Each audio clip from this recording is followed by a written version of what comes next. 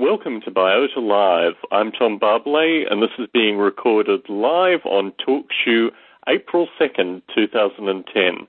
Biota Live is a continuation of the Biota podcasts. For more information on the Biota podcasts, check out biota.org/podcast.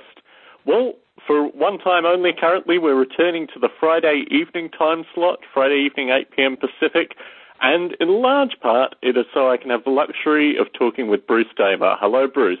Hello, Tom. So it's been many months, I think, since you last participated in Biota Live, and we have a wide variety of topics to cover, but I promise you can do your full and extensive EvoGrid update in the last 15 to 50 minutes of the show. But starting with some more interesting information, I heard recently you appear on the Psychedelic Salon, Lorenzo Haggerty's podcast, in a documentary that was recorded. What's the story behind the documentary, and when is it going to air? Yeah, the documentary is called Fall and Winter, and the website is fallandwintermovie.com.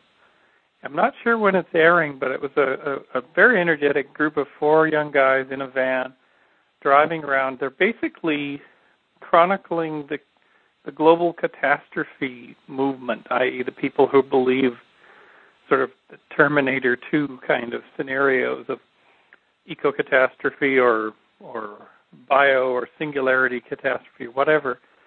You know, kind of chronicling it not with a very stepped back point of view. My take on it was, hey, you know, I don't think there are any dates when there's going to be a certain end of the world, and frankly, you know, we've got to think more positively, otherwise our lives are just dominated by these. Certainly. Yeah. Certainly. And in terms of their travels, are they coming to Las Vegas? Are they going to Detroit or any areas of kind of social or industrial collapse? Is that part of their road trip? Right. So, you know, I guess Las Vegas is considered a sort of area of perpetual collapse. I think that they went through the desert area. They were at a reservation somewhere in Arizona or New Mexico. They're on their website, fallandwintermovie.com. There's a whole triptych and a lot of photos of where the guys went and who they talked to. Fascinating. And are you in the Sasha Shulgin movie that's coming out as well? I'm not, no. We'll be seeing that at this conference called MAPS in a couple of weeks, or a week and a half, or a couple of weeks. But no, I'm not that associated with the psychedelic community. I think that I'm really attracted to the way out there thinking in the community, but I'm not a big psychedelic person. I'm a sort of a big idea type junkie more. But so I don't really tend to appear in those movies. Certainly. Well, I was so excited to get you on the call, I didn't announce the next episode, which will actually be next week, April 10th, Publish or Perish with Liz Swan. There's been an ongoing discussion. I had some interesting correspondence, actually, with Jeffrey Ventrella this week about what could possibly be a new renaissance in artificial life publishing through self-publishing. And I think we have a kind of critical community currently where we can probably start editing or at least creating peer review groups for particular folks such as Jeffrey, who have substantial texts in order to proofread and give kind of peer review. Have you, I mean, in terms of the self-publishing community, is this something that you see as being the way of the future, Bruce, or do you still think that Springer will present artificial life to the masses sufficiently? I think that generally, one of the things that we've done, and here I am starting on the EvoGrid, but I think that for the public, what is really important are visuals, animations, and there's some fairly craftily well-presented ones. I won't mention the ones we did, but sort of origin of life cartoons. Certainly. I mean, I think that's targeted to a particular audience, and certainly I wouldn't want to talk against that at all. I mean, certainly I've had correspondence with Gerald de Jong in particular, associated with his current movement of Darwin at Home, and we talk a little bit more about my developments with Noble Ape. I'll talk a little bit more about Gerald's own experience. So I think it's not really about eliminating any of the possible means that we have to communicate, be it audio, be it video, but I think certainly from my perspective, and we've done this probably on a couple of previous Biota Lives. I seem to remember talking with you probably 2.5 years ago about from books to the internet, which means what is actually the right method to convey artificial life history to a modern audience. And I think we probably agreed there that there was need for video and audio and a wide variety of materials. I guess my discussions with Liz Swan in particular have tended to focus on the fact that there are now, 18, 19, 20-year-old students studying artificial life. And the Artificial Life Journal provides some interesting examples. It provides some interesting talking points. Certainly, Maciej Komaczynski and Adaminsky, I think is his cohort's name. Their frequent Springer books provide some insight into artificial life. But the detail, the level of detail in terms of a developer such as Jeffrey dissecting a substantial project and analysing a lot of the idiosyncrasies that may not necessarily feature in an academic article. I mean, I think there is still a market for that. Certainly my own original manuals, although I remember the video recorded probably 2 years ago now, where you referenced the original manuals but said that you yourself hadn't actually had a chance to read it. I still think there are people in the community that are looking for those kind of texts, and the potential for them to sit out there even in second-hand bookshops and be picked up by, 18, 19, 20-year-olds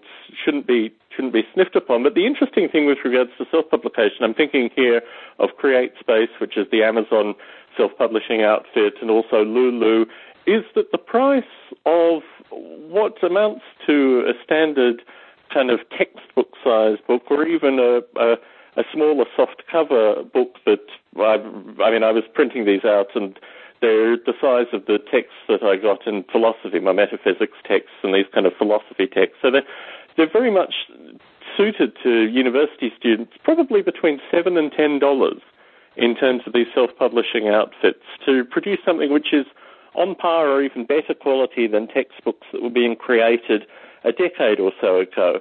So with my own stuff, you have a copy of the original manuals, but it's something which I could scrub up and put in one of these kind of $7 a book forms, and in those circumstances, getting 10 of those and sending them to Liz Swan or Larry Yeager or our fellow Dimitri Teresopoulos at UCLA, the kind of people where they have a kind of apex of students that are interested in artificial life. My view is that there are certain minds which would really get quite excited or interested about this whole notion of how do you start developing an artificial life project. Well, we do have audio associated with that. We do have a certain amount of text, but the kind of intimacy that Jeffrey was corresponding with me about, the level of detail, the really the kind of warts and all analysis that you can do in these kind of books, I think would have a market, which doesn't necessarily translate well to film, may translate to periodic podcasts in some fashion. But I don't know. I get the impression just by looking at photos of your Redwood home that you have a fondness for books and the tactile nature of books as well. If Jeffrey Antrella self-published a book analysing, say, Darwin Pond, if he did a book that analysed... In fact, I think the book is historically an interaction between his time at MIT moving up to there.com. So it's really fundamentally an A-Life Avatar crossover book. I think certainly you would be interested in reading it, and I think there are a number of folks in the community that would. So I see it in terms of just following a path of open source, almost, that open source may exist in source code, but getting books out that are effectively at cost price to get the information out in the form which perhaps a certain group are receptive to, I just think it's another kind of, another string in our bow as a community. What's your thinking along these lines? I really agree, and I think that the discipline of saying it's a book, and it doesn't matter if it's an e-book or whether it goes to Springer, it creates a container that you have to fill and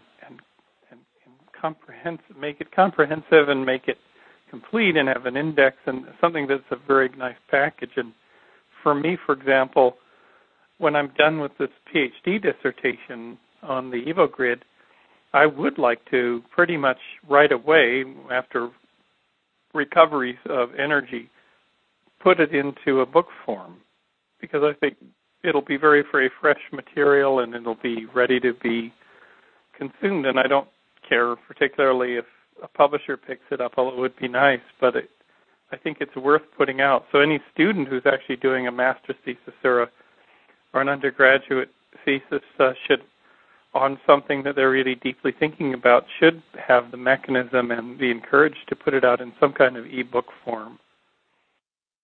Certainly. So anyway, this is going to be the topic of the next Biota Live. I just wanted to put it out there to kind of get the community's minds thinking about this idea of self-publishing and the directions to take it. Because certainly when Jeffrey contacted me, I think he'd heard maybe brief mention of it in previous podcasts, but it's something which I'm considering doing currently as well. I have a lot of text that's been generated. Most of it I've actually kept to myself, and it can be tidied up and put out in a self-published book, with a view also, and I need to make this point, that there are currently at least 3 book projects, Springer book projects going through the community, and Liz has asked me to put out in particular reference The Origin of Design in Nature, which is the book that she's co-editing with Dick Gordon and Joseph Seckbach. And there is another Dick Gordon book called The Origin of Life? It's The Origins of Life, and it's mainly chemists in that one. I'm doing, I think we're both participating in that. Certainly. That was, I think Dick had a series of Origins books that he's planning on doing in probably the next 5 to 10 years, and I think this was the first 2 of the Origins. It's The Origins of Life on Earth and Other Planets, which fits into an email that I received during the week about astrobiology and how astrobiology could work with the artificial life community. This has been an ongoing topic of interest for you, Bruce. In terms of the astrobiology community, do you see that artificial life could almost become a theoretical astrobiology? Well, there's definitely a crossover. When I did a talk at the SETI Institute in January, there was a leading astrobiologist right there in the front row peppering me with questions. And basically she'd done some of the earliest artificial chemistry simulations on substrate simulations in software, probably even prior to the birth of the artificial life field. So those people who've been thinking about life on other planets are, in some sense, they are artificial life people by definition. They have a different scope and landscape they're looking at, but they're artificial life people. Certainly. And I think Liz Swan mentioned that she's going to an astrobiology conference in, I think, the next month, and will be seeking out similarly like-minded artificial life-interested folk to participate in Biota or potentially future book projects or the current book projects that Dick Gordon is publicizing. So I wanted to hold this Biota Live, Bruce, to talk about what I'm describing kind of in a soundbite as the state of the union of artificial life. I've received quite a bit of correspondence in recent weeks about the various turmoils associated with aspects of the artificial life community, and I think when we talked about the quality of life, which is something that I wanted to bring into the Biota Live discussions, even 2.5 years ago, things were looking pretty bleak. They certainly haven't improved. I think what I find kind of surveying the correspondence is that we really are following something which you predicted almost 2 years ago in terms of the general bunkering down of the community. I think we're all returning to our favourite projects and working on those. Certainly, as I've mentioned, Jeffrey Ventrella and Gerald Jung have been in correspondence about their particular projects. But I do get the sense from others in the community that in these kind of circumstances, what folks tend to do is return to what they really enjoy in the artificial life. I don't necessarily want to say hobby, but the artificial life kind of their own particular interests in artificial life, let's put it that way. And certainly in terms of the grassroots communities, I've received correspondence over the past couple of months about folks who are interested in getting together and starting up independent communities. And I know my hope is actually to be in the Bay Area and give a couple of talks in probably a July timeframe this year. As you've travelled through the world, I mean, you've spoken at various gatherings talking about things associated with the artificial life community and the EvoGrid in particular. Do you get a sense of the kind of the way things have progressed basically over the past 3 or 4 years economically, and your sense about these grassroots artificial life groups maintaining through these particular turbulent economic times? I think that there's a high attrition rate. So, for example, we've seen several members of our Gray Thumb community lose their jobs, also starting families and having 1 or 2 children and having simply no time. I mean, people know what it's like to have an infant. Your time is just gone. I mean, you're working at 150% commitment. So all of those things which maybe you were doing on the side is not your day job or go. I think there's just really if there's periods of sort of good and growing employment and opportunity and people not running scared, I think they're more likely to, commit time to building that Burning Man exhibit or doing their artificial life work on the side. And certainly. I think there was a subset of the community, and particularly, I guess through the late 90s, really going up to the kind of dot-com implosion, where there were a number of folks in the community that seriously thought this was going to be their life's work. I mean, that they had devoted their time and energy to artificial life and this would create careers.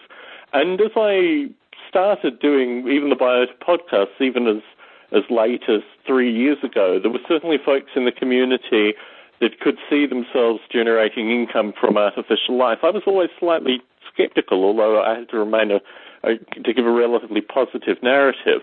But I think certainly what you've seen is that people who had anticipated not necessarily getting rich quick, but certainly making careers that would generate reasonable life-sustaining income through artificial life have had those hopes and dreams dashed, certainly in recent years, if they ever could exist at all. A good parallel is over in virtual worlds and avatars, and I call it the kind of, over in that medium, I call it world struck, where people come into virtual worlds and they think they have endless possibilities and capabilities, and they approach the medium with a naivete, where it's like, we'll do virtual shopping malls, and I'll set up a whole company to do that. And over the years, over 15 years of seeing rise and fall, and virtual worlds are now in another declining phase. They're closing. It seems like every couple of weeks a platform is closing or company shutting down. And so the naive people who set up these companies and enterprises without knowing history burned through their VC. And there's of course almost no VC for artificial life, really. But, then there's this disillusionment and whatnot, and then 4 or 5 or 6 or 10 years later, there's a new wave because there's a new crop of people who come in, and the meme or the idea is still out there. And so they're attracted into it, and they read some of the existing work, and then they start up all over again. And you see that the naive ideas reappear again.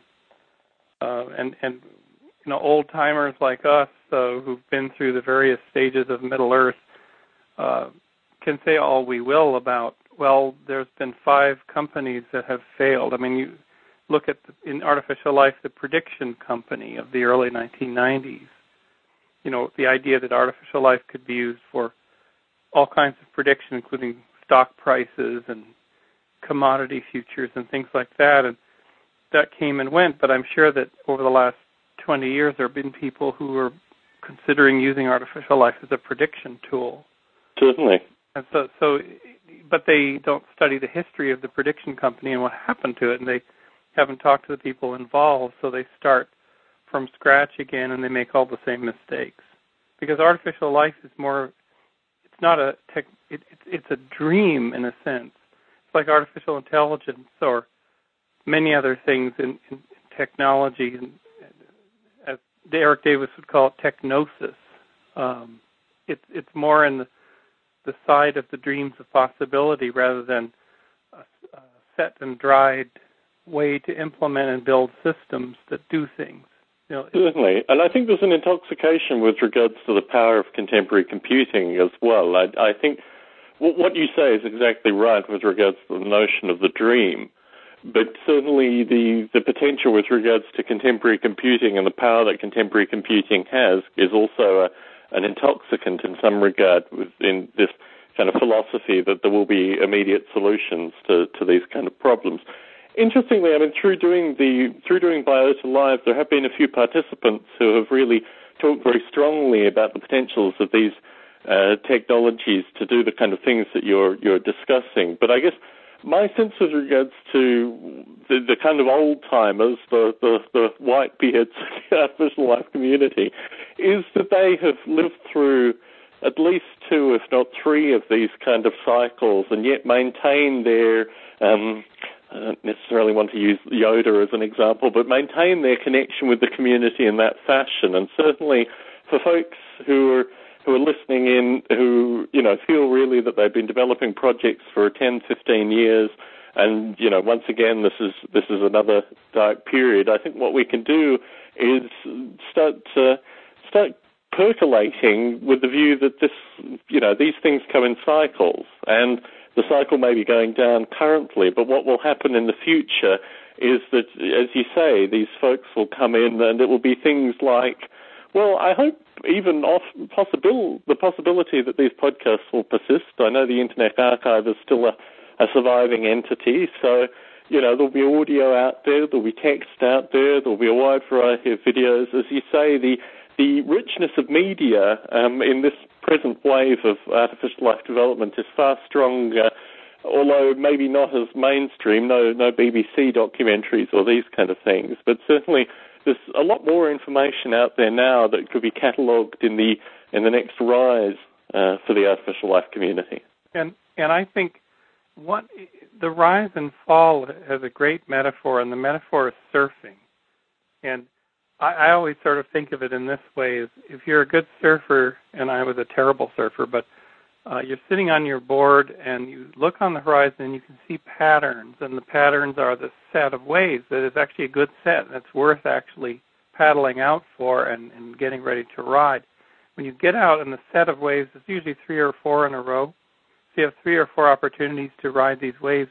And then you look around yourself and you see other surfers. You see more experienced surfers who are going to take the wave. And surfer culture says, 2 people can't take the wave, therefore the more experienced person or the person in the right position takes the wave. Then you might get another shot because you watched the surfer who just took the wave and see how well they did. And you might take the last wave, but you might do pretty well, or it might not be your set.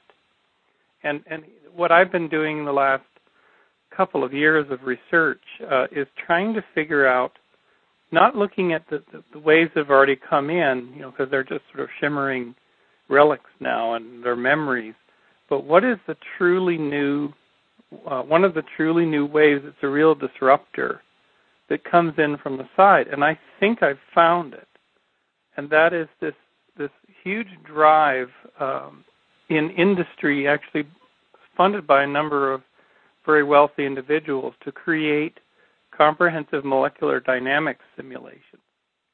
And artificial life is the beneficiary of a lot of other fields and a lot of investment, just as virtual worlds were the beneficiary of about $1 trillion of investment in 3D chipsets for games, which is another field, but virtual worlds managed to pick up on that because you could get NVIDIA cards for $100 that would run huge landscapes. So a lot of fields got birthed by that, and there's a lot of investment going on now in molecular dynamics simulation. And what MD, as they call it, is it says we can simulate atoms interacting. They're zooming around velocities, they're forming bonds, and they're forming molecules. And if you can do this, if you can simulate several microseconds of a volume of chemicals, virtual chemicals, you can solve enormous problems in cancer research and how cells work and how materials assemble. This is going to be an industrial revolution. So in 2010, what people are now comparing, they're locking together 32,000 processors into various parallelized MD simulations, and they're creating 100 nanoseconds of complete simulation time as though it was real chemicals. And some of the people are saying, well, we can do 127 nanoseconds in a day of computing. And it sounds kind of laughable, this isn't much time. But in 122 nanoseconds, you could watch how a sodium channel works across a cell membrane. Certainly. And so it's incredible stuff, and it's coming obliquely from another place. It's coming from another industry, but it's a very big industry. It's an industry that's 1,000 times the size of any artificial life. It's the full bulk of biochemistry is now turning to this, and a few pioneering projects are achieving results. And it's very early days, as the English would say, early days. Certainly.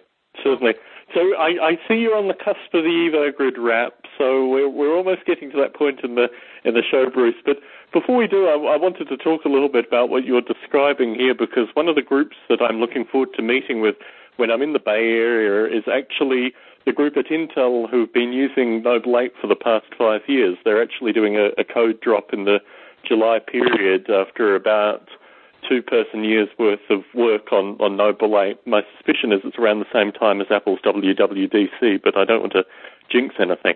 So that interaction will be the first time that I have met all these engineers, and also my hope is some of the Apple engineers will come over as well, although a number of the folks who have worked on Lite at Apple have gone on to other companies now, some in Seattle, some still in the Bay Area. So it'll continue to be an open invitation for the Intel talk in particular.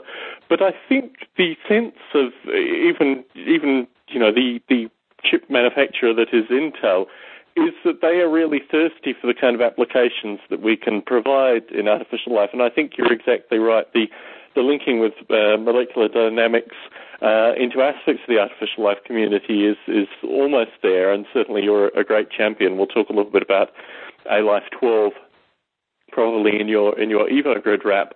But to talk a little bit about what I'm doing currently with Lite, because it fits into another aspect of the discussion that we've had through Biota Live pretty well since we started Biota Live, and that's the idea of artificial life in game development.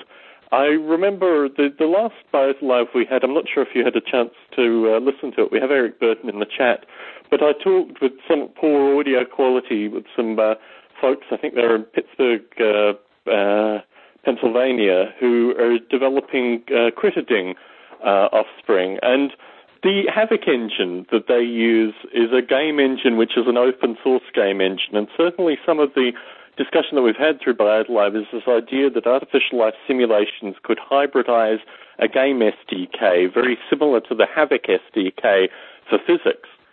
And I was on Wikipedia, I think it was last week now, looking at the kind of open source game engines that are available, particularly for a group of games which I guess are called real-time tactical games. These are fundamentally, the Romans versus Gauls, Napoleonic battles, these kind of games, which have solid artificial life elements. And there was no engine there that provided this kind of strategic or tactical battle simulation in an open source engine. Now, in 2005, actually, just as I was leaving the UK, I developed a subset of the Lite simulation called Noble Warfare, which actually simulated these kind of battles, because the house that I lived in the UK looked out over a large field, which was it was an area that had a number of really pre-Roman, that kind of period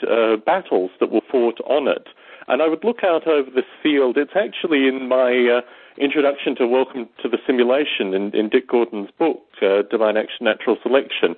And I would think just a little bit up the road, there was this bog man that was buried, I guess, in, I can't recall actually his exact dates, but BC kind of dates.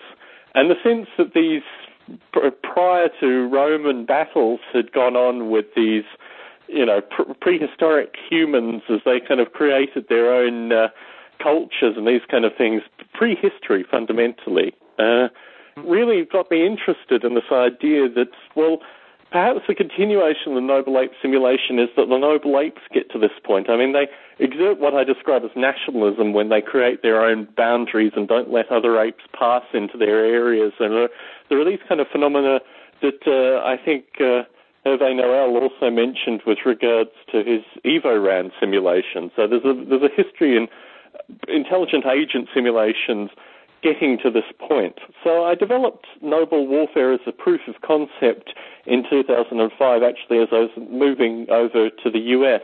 But it's kind of sat dormant to one side. And looking through the Wikipedia list of these simulation engines and the lack of something to cover real-time tactical, I thought, I already have this technology in Noble Warfare. Why don't I just reintegrate this in the Noble Ape simulation and almost repackage it in some way into a kind of game engine, at least for folks that are interested in scripting and the kind of technologies that would lend themselves very well to this being used in games. So my current development with Noble Ape is actually with the integration, and also Noble Ape itself is a series of kind of tiered technologies, and really it is just a matter of removing the section relating to the biological simulation and potential aspects of the Noble Ape cognitive simulation and reinserting this Noble Warfare engine component. But I like the idea that, and this is what Gerald de Jong is doing in parallel with Darwin at Home, that when you create an artificial life simulation, you have to create a series of additional tools around it that you can actually remove sections and put in other sections. This was the central theme in my work with Larry Yeager in terms of bringing a polyworld sea monkey into Noble Ape and potentially taking a Noble Ape into the polyworld environment, that we really are creating a whole series of little components. So I wanted to just put that out to the artificial life community, that folks have been developing projects, and I think here of Dave Kerr as well. I mean, what he had with AI Planet and the engine that he developed out of AI Planet was really moving in this direction too.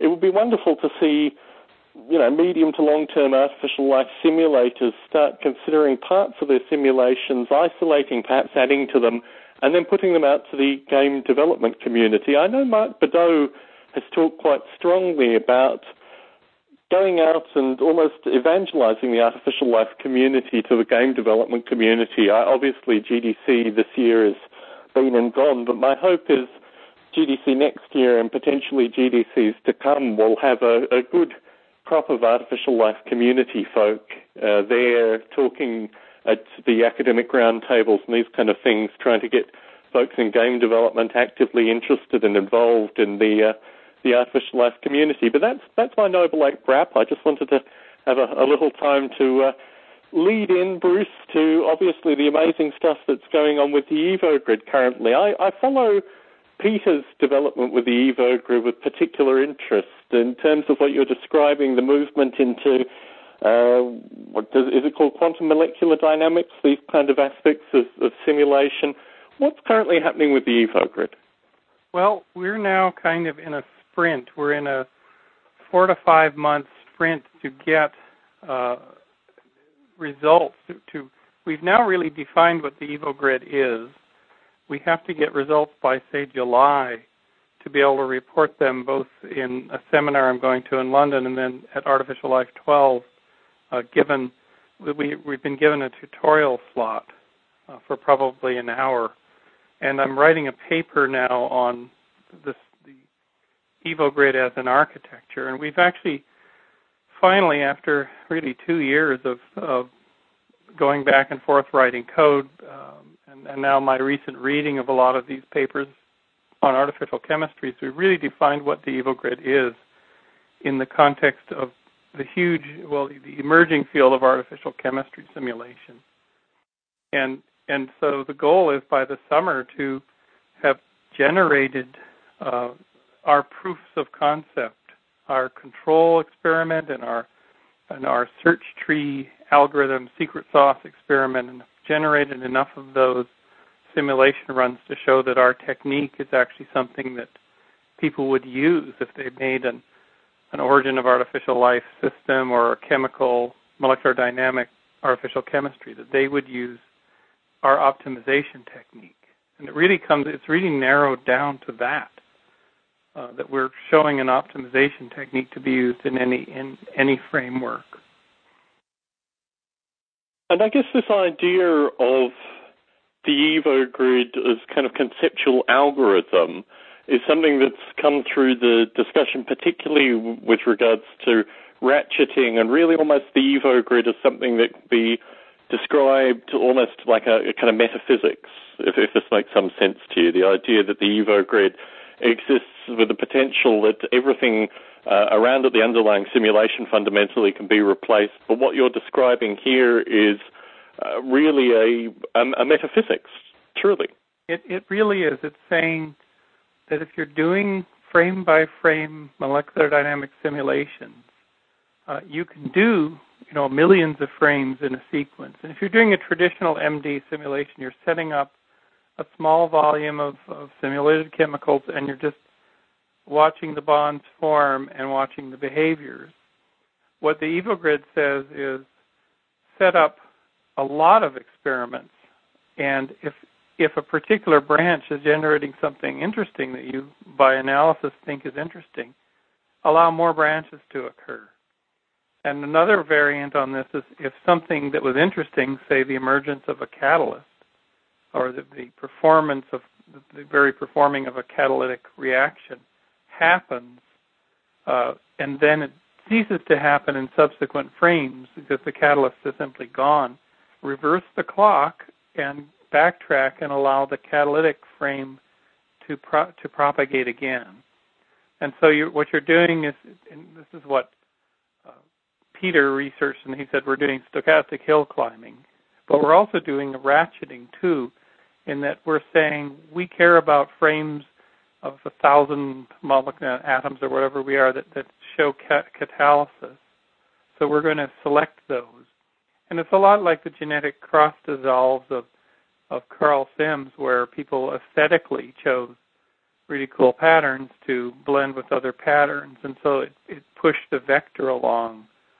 So but the EvoGrid is aimed straight at the simulation of molecular chemistry rather than artistic pursuits or other things. And why we're doing that is because I think that in probably 10 years, the entire artificial life field, at least on the software side, will be in artificial chemistry, because the artificial chemistry systems will be maturing, and people will say, hey, these artificial chemistry systems not only are related to reality, which is financially and has business and scientific value, but they're simply that much more interesting.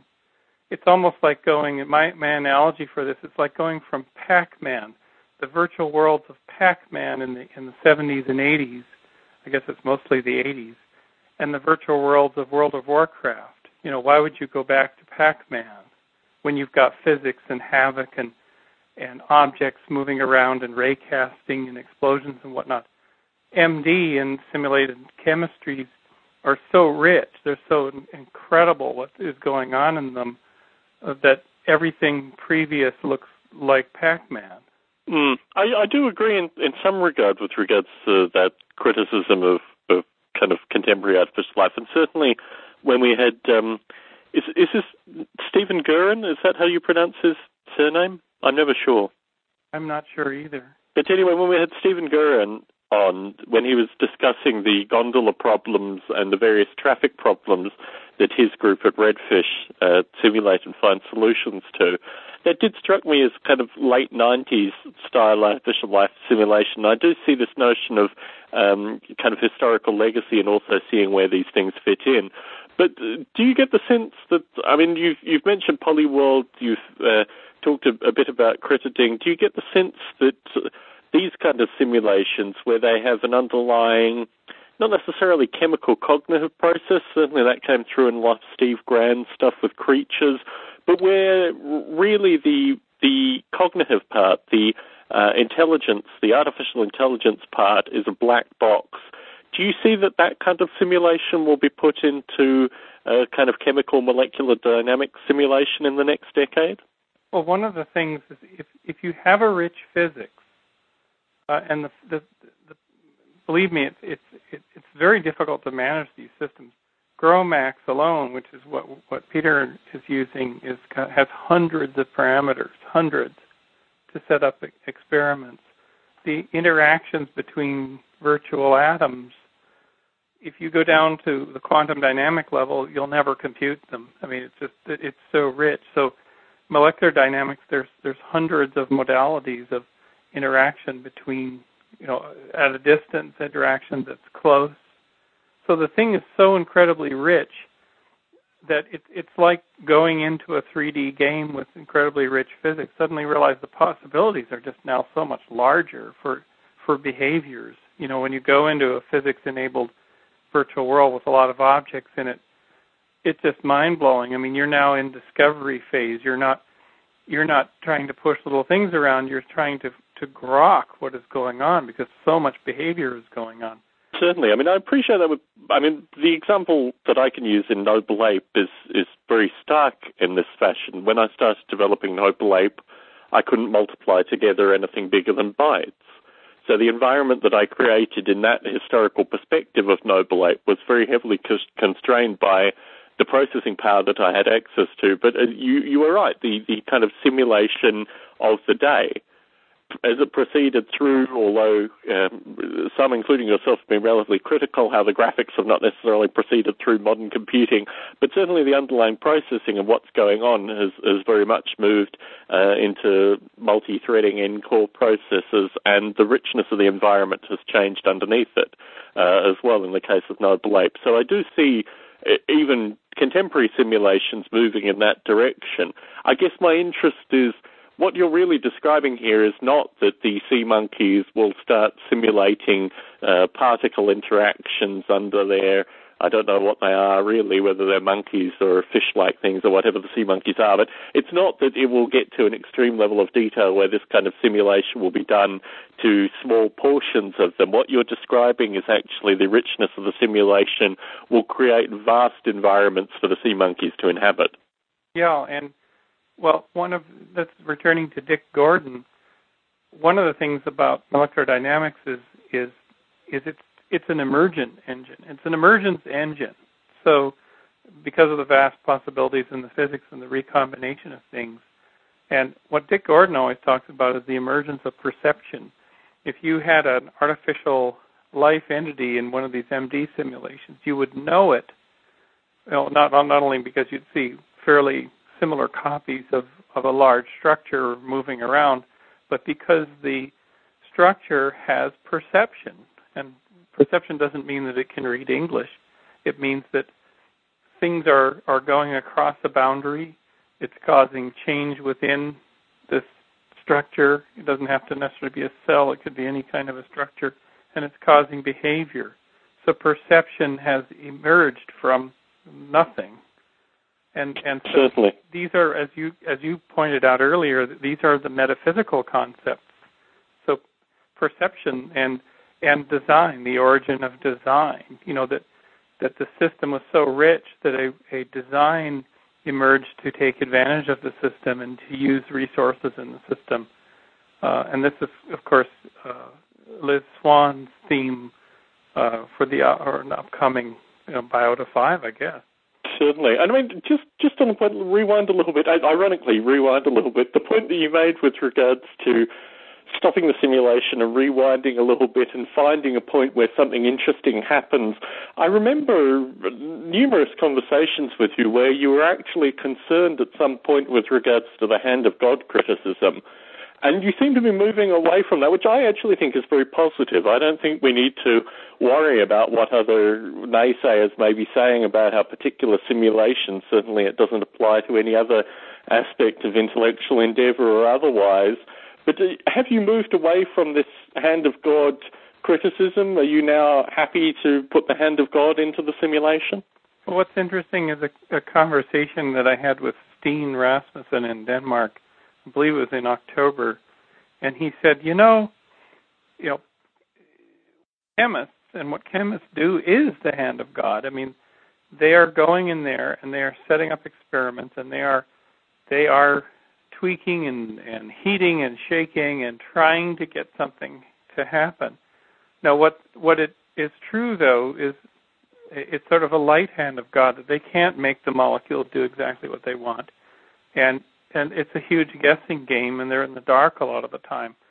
So what I tend to say to this argument is, if you can get it so that it's a 10% influence for 90% emergence, then you have a system that is bona fide, not put together tinker toy piece by engineers, which would be the complete, hand of God.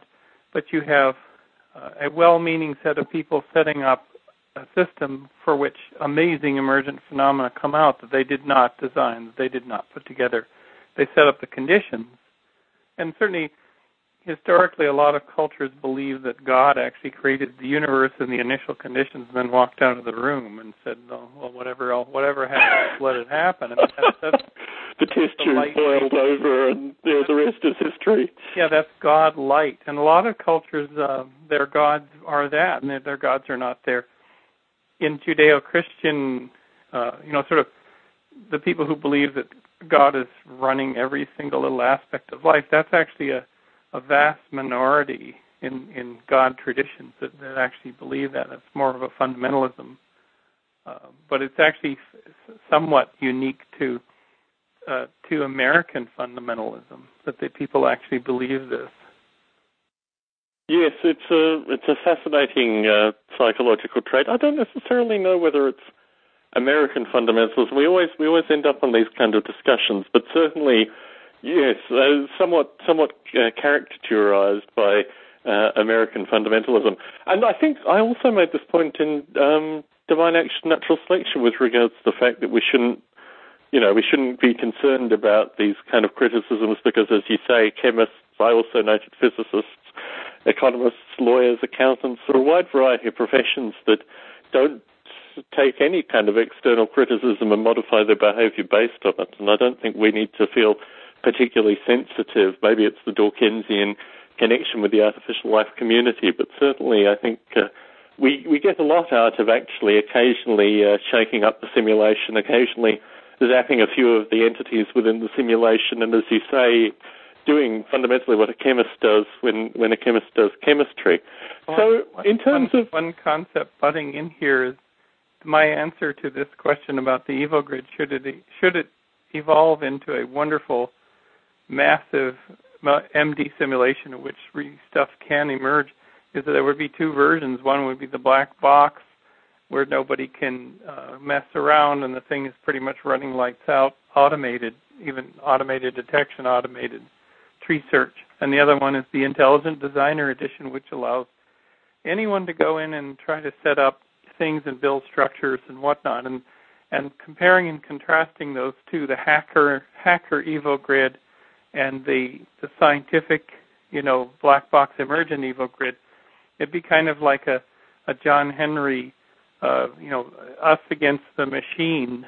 Can we, in our little intelligence, be artificial gods? And to coin our friend from Biota 2, Douglas Adams, can we beat the emergence engine? Can we come up with something that can survive? And what if the emergence engine came up with the artificial entity that people looked at and they say that's artificially alive? And before humans could fabricate it in the Intelligent Designer Edition. And that would be a tremendous wake-up call, actually, that intelligence is not necessarily the best tool to do this kind of work. Certainly. And if I can take a right turn at a favorite topic of mine, which is this idea of summoning the Evo Grid, I was listening to a podcast by a fellow called Sid Lieberman, who is a professional storyteller. I think this idea of narrative and the power of narrative is very much part of the summoning the Evo Grid discussion. And he was commissioned by NASA to write the story of the Spirit Mars lander. So he had a couple of podcasts recently describing his experiences spending time at NASA. He's He was a high school teacher in Chicago for a number of years, but a professional storyteller in parallel to this. And his description of going into NASA and talking with all the scientists, and then he performs the story of Spirit, which really is a story of all the scientists and engineers that kind of contributed to Spirit in a, amazing kind of, I guess, hour-long story which describes all the tense moments and these kind of things in the actual life of the lander just prior to it landing, kind of encapsulating everything in its design up until that point. The idea of narrative with regards to what we do is really quite critical, particularly as you go and talk to audiences about the Evo Grid, as you summon the Evo Grid.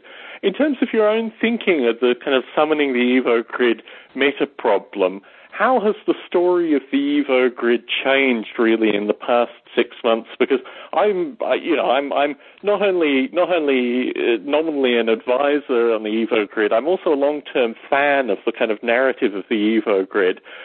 How do you see it has changed in the past 6 months? Well, the major change is a peeling off, and this is largely induced by Peter, a peeling off of the long vision of what the Evo Grid could be, the dream of the Evo Grid, from the reality of what we're able to build and prove in the short term with, only a couple of people working on it and very low budget. So I've held fast and dearly to the mast of the great ship of the Evo Grid as the storms blast through. At the same time, Peter's down in the engine room figuring out how to turn the propeller once. And so what I'm writing in terms of, say, the paper for Artificial Life 12 is a very, very, it's not going to carry the dream of it, because everybody at Artificial Life has read Mark Bedaux's, challenge number 2, which is to create an in silico origin of artificial life, and everybody knows that. So it's a preaching to the converted thing. So that paper is going to be the Peter engine reality, how much can we get built in 6 months kind of thing, and what are we adding to the store of knowledge about doing simulations in molecular dynamics. And so that has very much tunneled down to we have an optimization technique, and it's very, very computer sciencey. It's certainly algorithm before and after. Certainly. I guess, certainly I've seen that change in the past 6 months as well, almost a kind of pragmatism of the vision. And really, kind of historically, and I think this is an important thing if you write a book after the PhD, is a lot of the early conversations, a lot of the early discussions, some of them are private. I mean, some behind-the-scenes stuff. I had a wide repository of Evo Grid-related audio on a computer that was stolen, I don't know, I can't even remember, probably 12 months ago now, even more than 12 months ago. But my office was burgled and this computer was stolen, and it had all my resources of Evo Grid discussion, including just a wide variety of folk. Freeman Dyson, your first trip to Flint, which I think was really very much part of this summoning element, and very much part of this high vision and hearing feedback from others and these kind of things. It was fascinating to me to have that audio, but unfortunately all that audio is now lost. I do understand the notion that this was private audio and these kind of things, but it would be really wonderful to get the write-off in terms of getting permission from the folks who actually spoke the audio, particularly the likes of Freeman Dyson. I don't want to say too much, but I mean, when you're dealing with people of Freeman Dyson's seniority, really getting the signature off in terms of releasing that audio, this information may be lost. I know fundamentally, both in the artificial life community and certainly with things like the Digibarn, you're an archivist at heart, Bruce, so you must feel this as well, the need to kind of get this audio in a form at least which is public or accessible in some regard. Do you see once the PhD is done, do you see that being the time where you can kind of collect the wealth of history that's gone into the Evo Grid and potentially publish it or release it as audio or do these kind of things? I really see doing that at some point. And one of the things that is a truism in the archivist history field is that the longer things go, and people are deceased, and time goes by, generally recordings like this, unless they impinge on private family details or intellectual property, no one seems to mind if they're made public. So the archivist always knows that eventually things kind of just get released because somebody's interested in them, and decades have gone by. Certainly. But I guess from my own personal perspective, the kind of visionary narrative, and this touched on a wide variety of folk, people at at NASA and other folk. I can't think the fellow who was the musical publicist that you talked with in New York. Howard Bloom. Howard Bloom. These kind of interviews, I mean, we are talking about 40 hours plus of audio, probably 100 hours plus, to be honest. But I think there are so many voices through this early discussion, Eva, where really it was, as you described, this kind of, I don't know whether it's a torch that's thrown in the distance or something like that, something to move towards. Certainly that element, the Evo grid, I feel lacking when I hear your modern talks, because I know that the Evo grid has become something that's very particular and related to a PhD, and certainly I follow Peter's work, his individual file check-ins, in fact. So I do get the sense of it being something now which is very definite. But the whole vision and hope element was something that I think, I'm not alone here, I know others in the community that feel this way as well, that the need for the Evo grid at a particular time as a vision has not left the community at all, whilst this thing has actually been ratcheted down into something that's smaller. Do you see the Evo grid in the future as returning to this visions of the Evo grid, or do you think that, well, the Evo grid is now very much the Evo grid 3.0 is now defined, or do you see that there will be an intellectual movement in the future that will be similar to the kind of early days of the Evo grid in terms of the many different possibilities? We did talk at one period of time about there being a number of Evo grids. Well, in fact, what I've seen in the last, with other sort of visionary technologies that have come out is that they're usually in the beginning, and often it's before anything is running in code, there's this incredible imaginative burst of space filling, of possibility space filling. People dream up what things could be. And this certainly, you can see this in many fields. You can even see it in aircraft and in flight and what radio could be, and the first radio sets were working in the 19-teens and 20s. And then there's a tunneling into what it does become for a period of time, and then it expands out again, and it makes another breakthrough.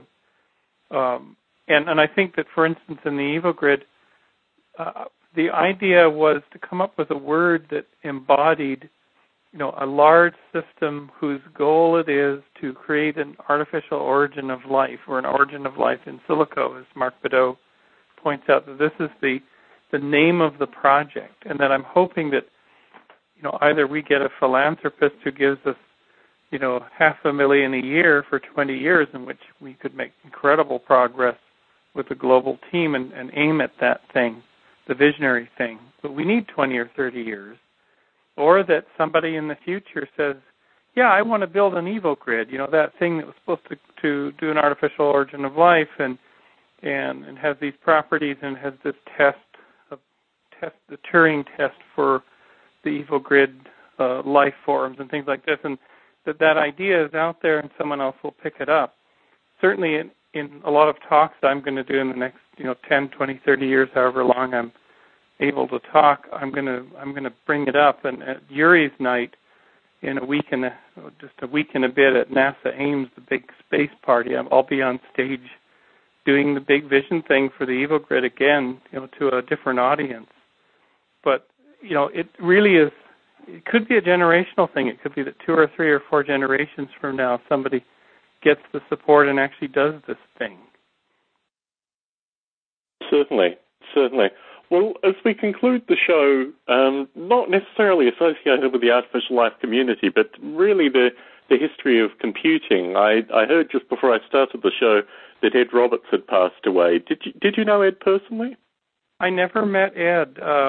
last year, for about 6 months, I was working with many of the people who founded MITS, and this is the company that created the Altair, the first mass-produced kit. And created Bill Gates in the process. Yeah, Bill Gates. And Bill Gates had been down to see Ed on Friday of last week. He flew down there because they were close, and he knew that. Basically, in November we were launching the MITS at 40 website on the DigiBarn. It's the 40th anniversary of the founding of MITS, and we had a ton of input from everybody, Forrest Mims and many other people who had worked with MITS and had co-founded MITS. And we were going to get, they were all asking Ed for a write-up. And I think this is even earlier, maybe it was October. And Ed's wife wrote back saying, I'm sorry to tell you that Ed is in the hospital. And I believe he never came out. I mean, he's only 68, but he had pneumonia and complications, and he passed away yesterday at about noon in his native Georgia. So then what we did, of course, is convert the MITS at 40 site into Ed's digital memorial, and people have been sending loads of stuff in, and I'll be putting stuff up all weekend. Gosh. Now, I remember that you have a couple of Altairs, don't you? Yeah, we've got serial number 47 assembled that was actually in the box. It was donated by a man who'd never taken it out of the box, never powered it on for all these years, and who himself passed away a couple of weeks after he donated it. And so a CNET reporter, a CBS reporter, Daniel Turdeman, came down here, and we actually opened it up. It was kind of a Geraldo Rivera moment.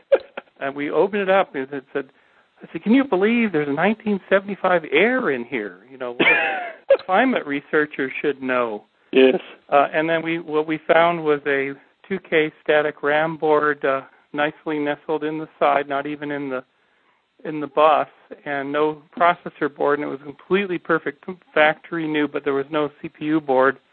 And so it's the oldest absolute mint condition, never used Altair, probably. Somebody recently wrote they have Altair assembled number 5, but that one was certainly has got some miles on it.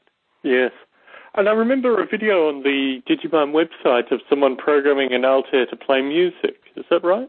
Yeah, that was Eric Klein, and that video and Eric's work is going into a special exhibit at San Jose Mineta International Airport. It's going to be launched in a few months, and they're going to have an Altair there, and there's a video of Eric switching in the code that played Daisy on an AM radio, because the Altair had so much radio emission that you could actually write code that would cause interference on an AM radio and would play music. So it was declared by Lee Felsenstein, the head of the Homebrew Club, as the first thing that the Altair actually did. Yes, there was a later program that played Stairway to Heaven, so that's the one that I remember. But you're right, the Daisy was the first of the Altair's musical experiments. Which goes along with Daisy sung by Hal in the film, Kubrick's film 2001. And Fool on the Hill, I think, was another one. I've got the Altair 8080 bytecode for both of them in the collection. Terrific. Well, Bruce, it's a pleasure as always to talk to you. We haven't really publicized you're doing a track at Artificial Life 12. Are there still seats open? Can people still get in contact and participate with you at Artificial Life 12?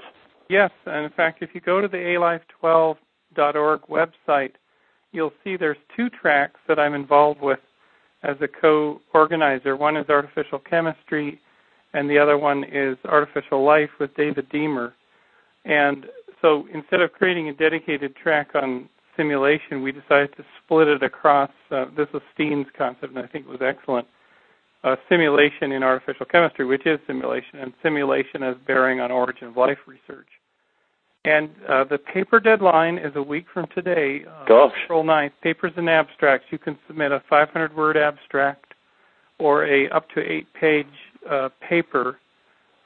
So please do that. The deadline was extended, and the conference is going to be phenomenal, and as all the Artificial Life conferences are. And And according to people that are organizing it, there's a really great interest in this type of simulation of chemistry, artificial chemistry simulation there. And so that's probably your indicator, for at least academic, where the tide is turning in this field.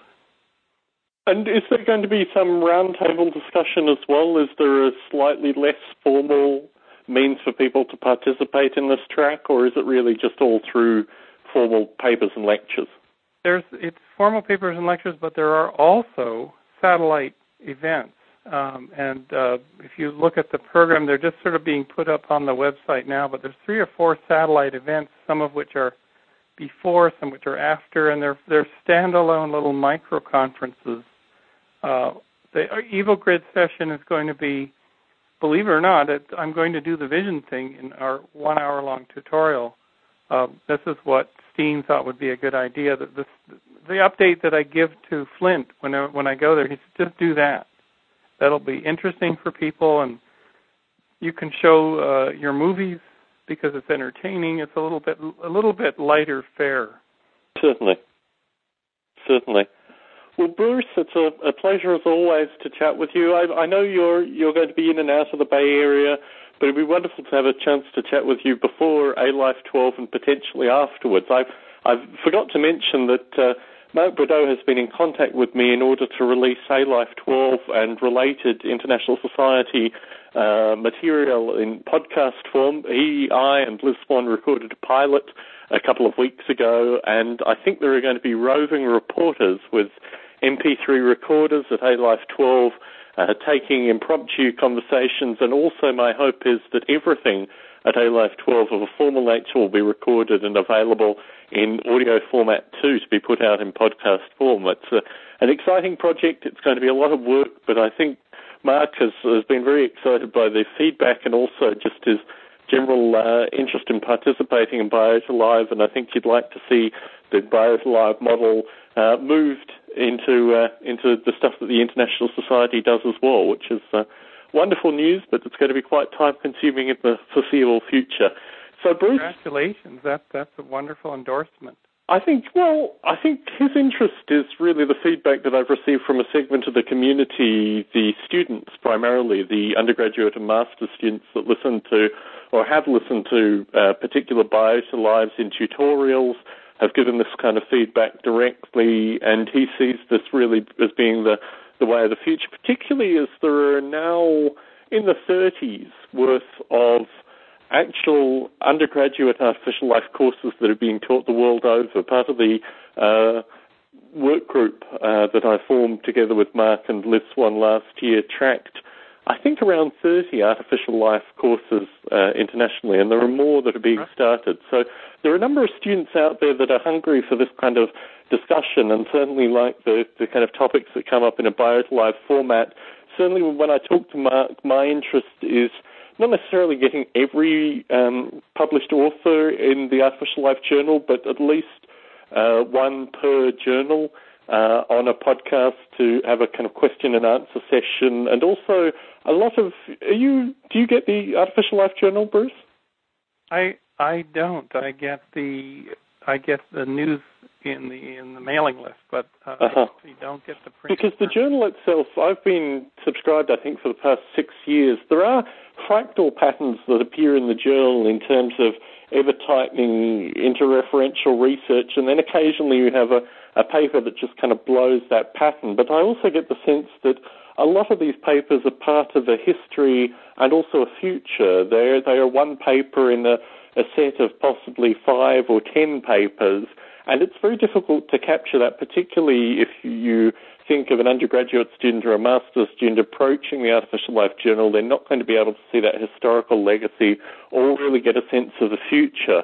So I think Mark, having appeared on Biota Live probably 3 or 4 times now, sees that there are probably a number of academics that publish in the journal that would also love to have the opportunity to talk in perhaps a slightly more structured and formal format than Biota Live specifically, but certainly to give the opportunity to these academics to participate with the potential of having students call in and other folks participating.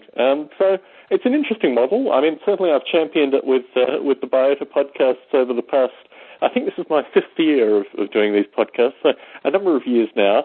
And, it's going to be quite exciting to see what direction it goes, potentially also the work groups that have been talked about, and people have come on from the work groups into Biota Live, similar potential discussion.